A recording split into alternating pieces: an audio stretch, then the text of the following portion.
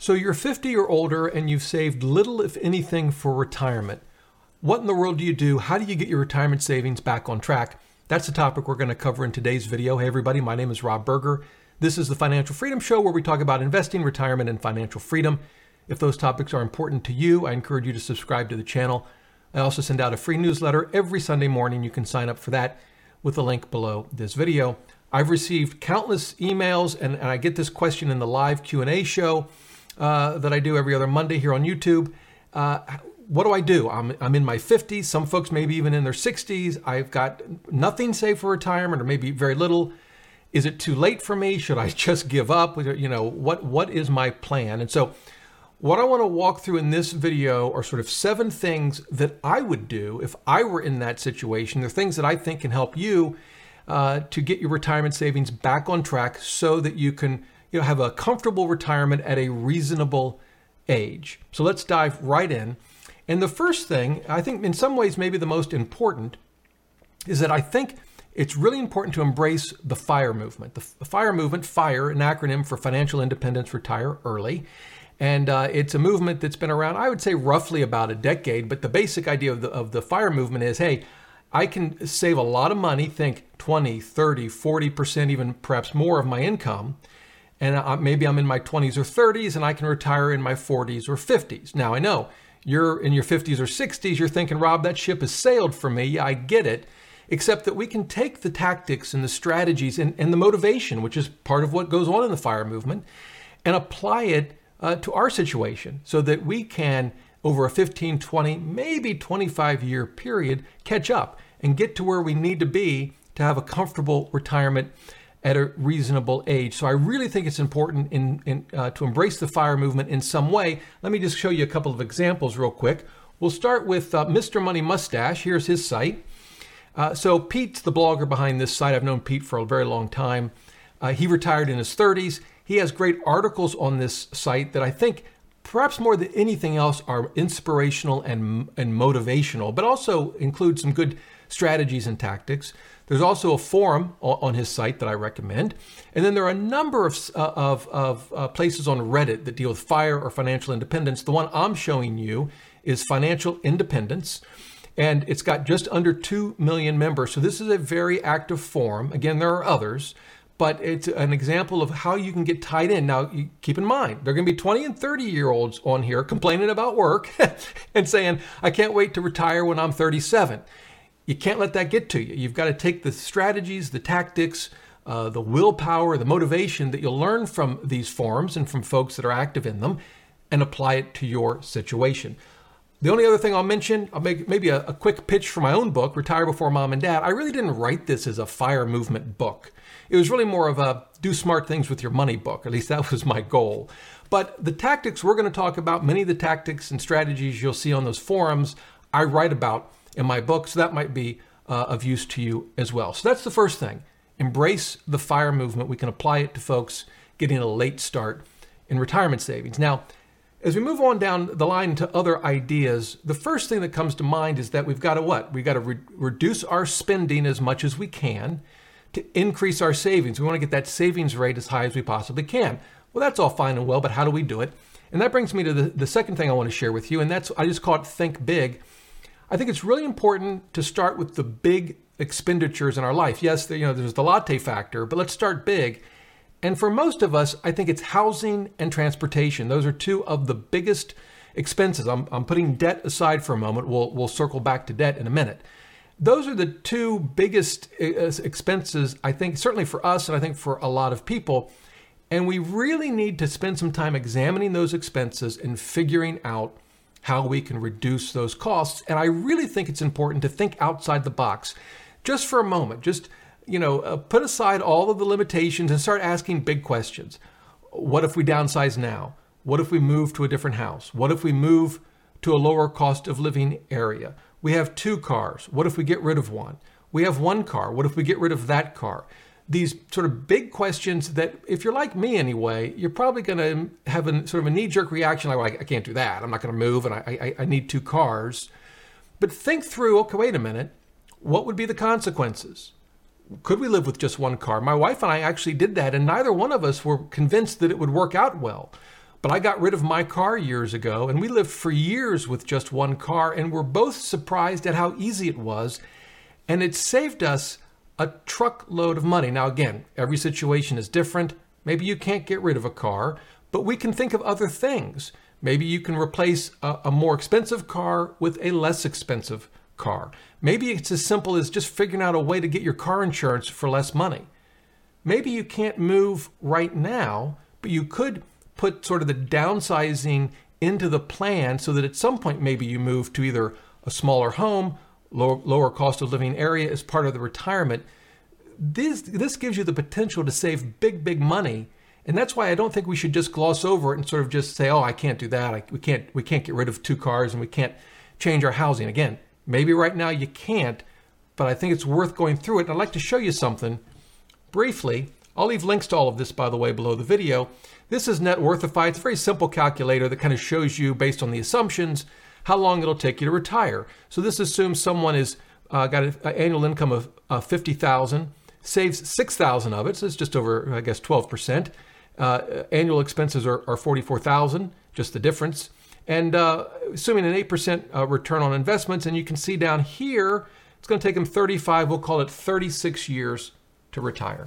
Now let's imagine, we'll just get crazy and say they got rid of a car, and that got rid of the insurance and the maintenance. Maybe there were some Uber rides that they had to pay for, so they didn't save 100% of the costs, but they saved a lot. And let's assume they could save, you added it all up, it was $500 a month, so they could double their savings from $6,000 to $12,000. So what would that do to the time it took them to retire? They were at 36 years. Look at that, now they're down to 26. Still, maybe too long for you. The point here is not that this is your situation. The point to make is we need to think about the money we can save in terms of the years it will take us to retire. When we think about it that way, I don't know.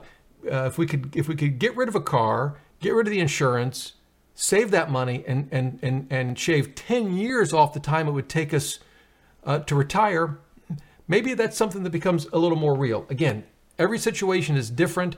You may go through this process and conclude you can't make any changes right now, but I think it's worth seriously walking through each of those, the housing and transportation costs, and asking, what can I possibly do to reduce those costs? Now, that's number 2. Number 3 deals with the small expenses. And my approach, I call it the one and done method. The idea is, are there changes we can make just once that continue to save us money month after month after month? I mentioned one earlier, car insurance. You know, you shop around car insurance, you find new car insurance that maybe saves you $50 a month. Doesn't change your lifestyle at all. Car insurance is car insurance, but you're able to save that, and you save it month after month after month without any additional work. You can do that certainly anytime you refinance debt to a lower interest rate. That's going to save you money each month without changing your lifestyle at all.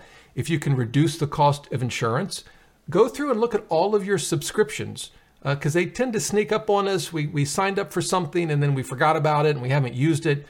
You know, gym membership, whatever it might be. Maybe it's your 7th streaming service that you can think about maybe getting rid of, if you're like me anyway. But look at all of those sort of monthly expenses that you can make one decision, one time, get rid of them or reduce the cost. Doesn't change your lifestyle any. You aren't using it anyway. And then you can take that extra money, and this is critical. You want to take that money and automate it into your financial plan so that it automatically goes into your IRA or your 401k, or perhaps to pay down debt. This can make a big difference, and I want to just show you briefly an example. We're going to go to this calculator, and let's imagine that, let's just imagine we need $3,000 a month in retirement to live on in addition to Social Security. Well, if that were true, how much would we have to save? Well, that's we can just multiply it by 12 to get 36,000. That's what we would need annually. And as a rough rule of thumb, using the 4% rule, we'll multiply it by 25. And that tells us how much we have to save, $900,000. If we were to multiply that by 4%, it would get us back to that $36,000 a year. So what happens if we follow the one and done method, but maybe we don't find a lot of savings? We find a little. Let's say instead of $3,000, we reduce that by, we'll say $200. So now we only need $2,800 a month times 12 times 25. Remember, it was $900,000. Well, now by making what seemingly is a relatively small change in our spending, saving $200 a month, we've reduced what we need to save to retire from $900,000 down to $840,000. That's a drop of $60,000. It's something in my book I call the boomerang method. It's because when you reduce your spending, not only does that increase the amount of money you can save. In this case, we have another $200 we can save towards retirement, but it also reduces how much we have to save before we can retire because we're now living on less. So again, if I were in that situation, I would be going down line item by line item, all my insurances, all my debts and the interest rates I'm paying, all of my subscriptions, all the sort of monthly bills.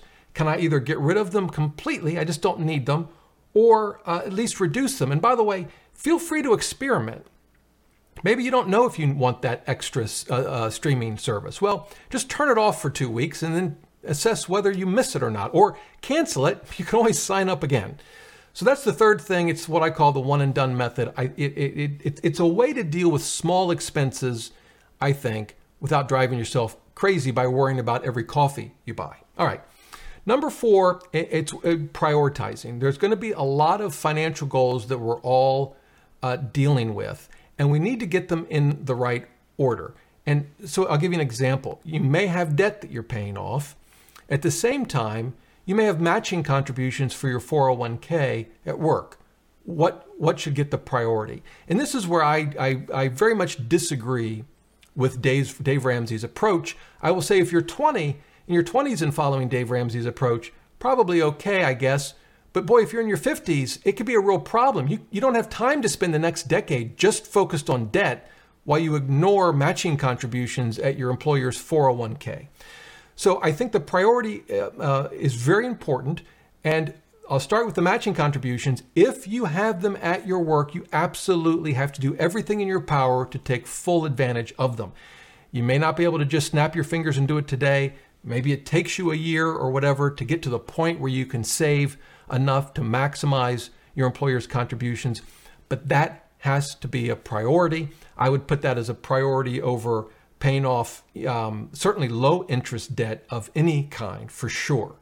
Now, if you have high interest debt, I think the key strategy here, one that we used, was to use balance transfer credit cards to get that money off of credit cards that are charging you 15 or 20 or 25% and get them onto a credit card. There may be a balance transfer fee of typically 3%, but you're going to enjoy 0% interest for 15, 18, maybe even as high as 21 months. Again, in the links below, I'll leave a link to a list of what I think are the best balance transfer cards. But if you can do that and you can get your interest rates down, then it helps you prioritize something like matching contributions over 100% focus on debt. Yeah, you want to keep paying your debt down too, and it's okay to pursue multiple financial goals at the same time. I think that's normal, but it's much easier to do that if the interest rates you're paying on your debts are reasonable and low. The third thing I'll mention when it comes to prioritizing, and it's going to be tough, but remember, we're talking to folks in their 50s or older who have fallen behind with retirement savings.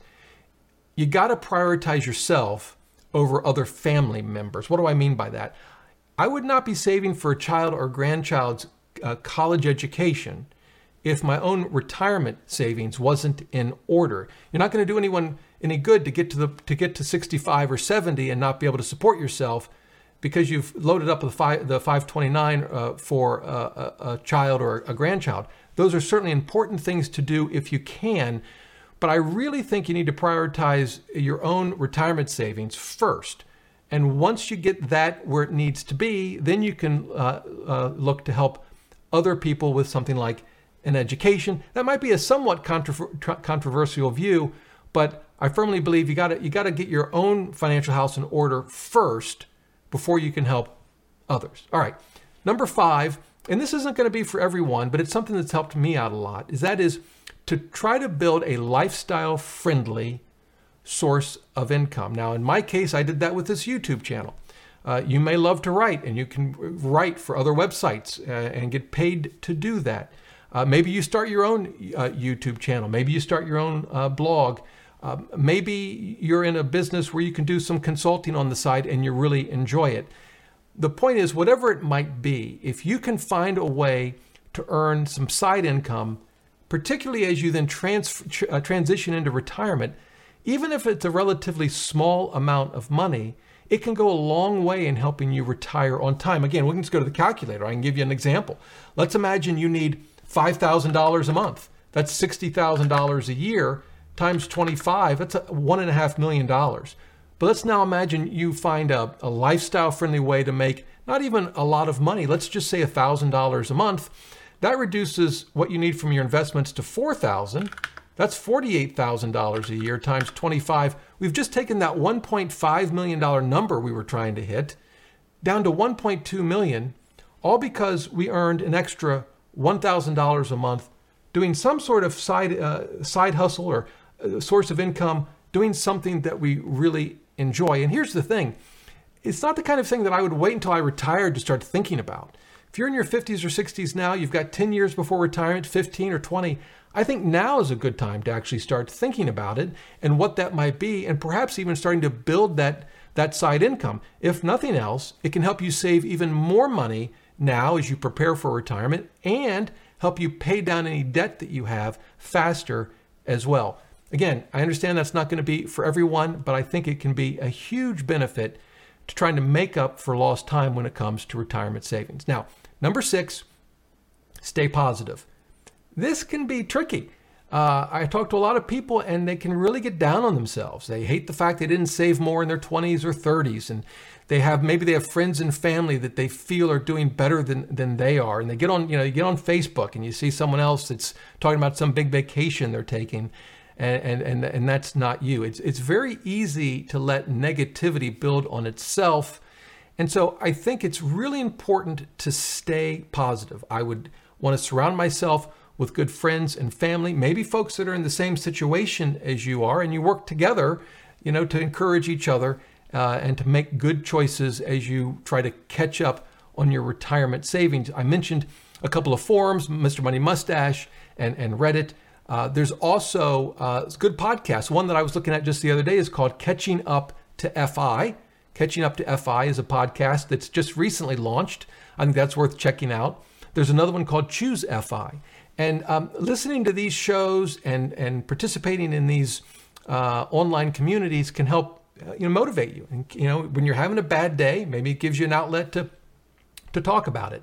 Because there are going to be times when you get down on yourself. I get that. You're going to want to stay positive. You're going to want to stay motivated. And keeping in mind, this is, even when you're starting in your 50s, this is a marathon, not a sprint.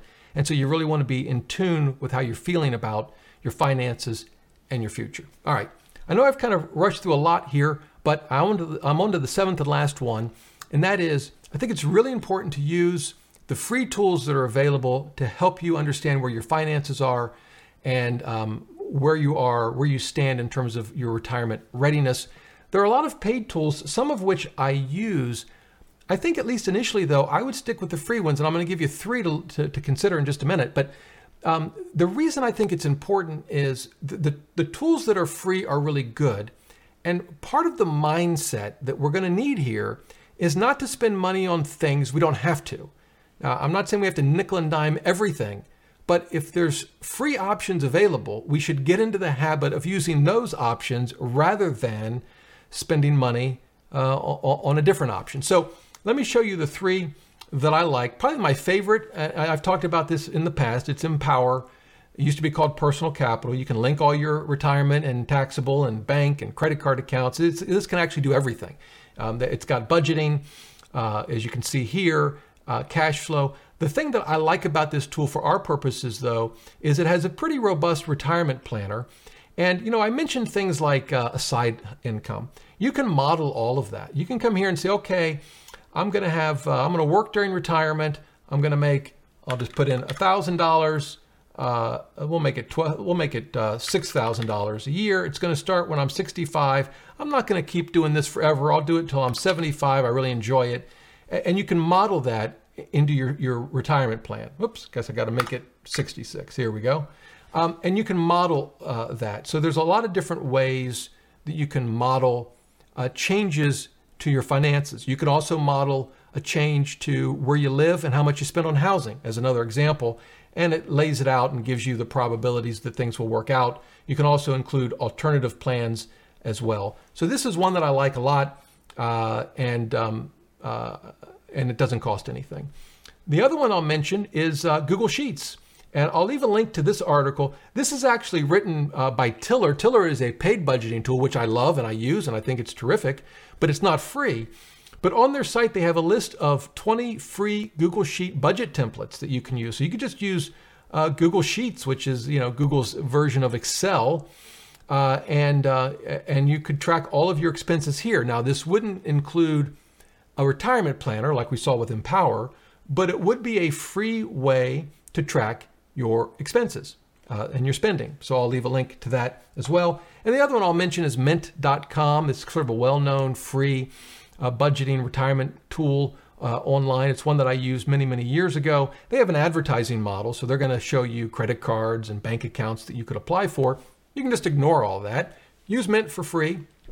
I think it's another good tool that you could use to keep track of your finances. Of course, if you're already using something, you're using Quicken or you're using Tiller or you're using YNAB or some other tool, I'm not suggesting you should change that, but I do think if you can, free is better, and the tools that are free are pretty good. So I know I've run through this quickly. There's a lot more we could cover. There's a lot to learn, and I guess I'll close with that.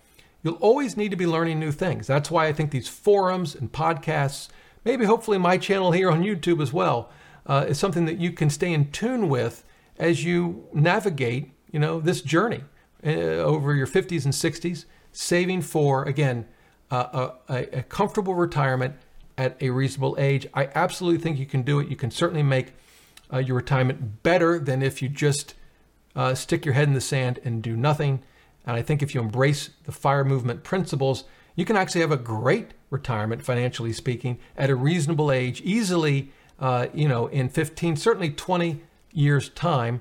So there you go. Hope that helps. If you have any questions, leave them in the comments below. Be happy to help you out any way I can. And until next time, remember, the best thing money can buy is financial freedom.